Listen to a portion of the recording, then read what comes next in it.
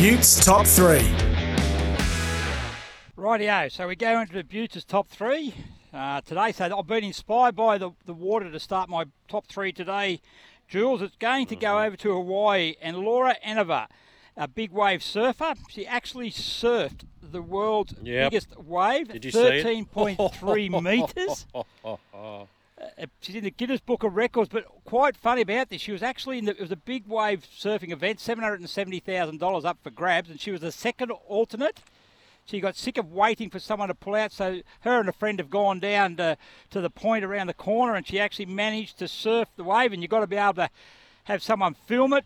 No one was. She didn't think anyone was there, but lo and behold, someone sent it to her a couple of days later. They actually caught it on their phone. Did you see 13.3 metres? Yeah, it was enormous, absolutely enormous.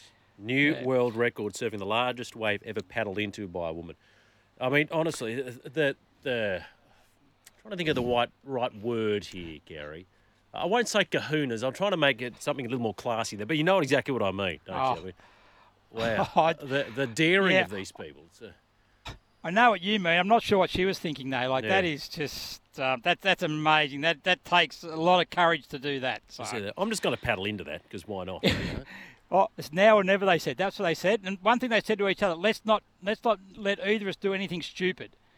What's stupid? And then they say, and she said, it's like when you say it in football terms or other sporting terms, when it's your turn to go, you've got to go. Yeah. And that's the exact word that she says, my time, and she did it. So congratulations to her. She gets my number 3 spot.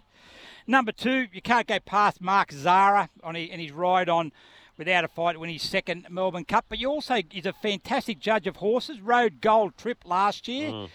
Rode Gold Trip in his earlier races in this preparation. Also got him off for the Caulfield Cup, and then stuck Without a Fight for the Melbourne Cup. First horse since Ethereal in 2001 to win the Melbourne Cup, Caulfield Cup double. So well done to Mark Zara, even with the two-fingered salute as he went past the winning post. And number 1, you can't go past Glenn Maxwell. 201 not out, 128 balls. We spoke about, everyone spoke about.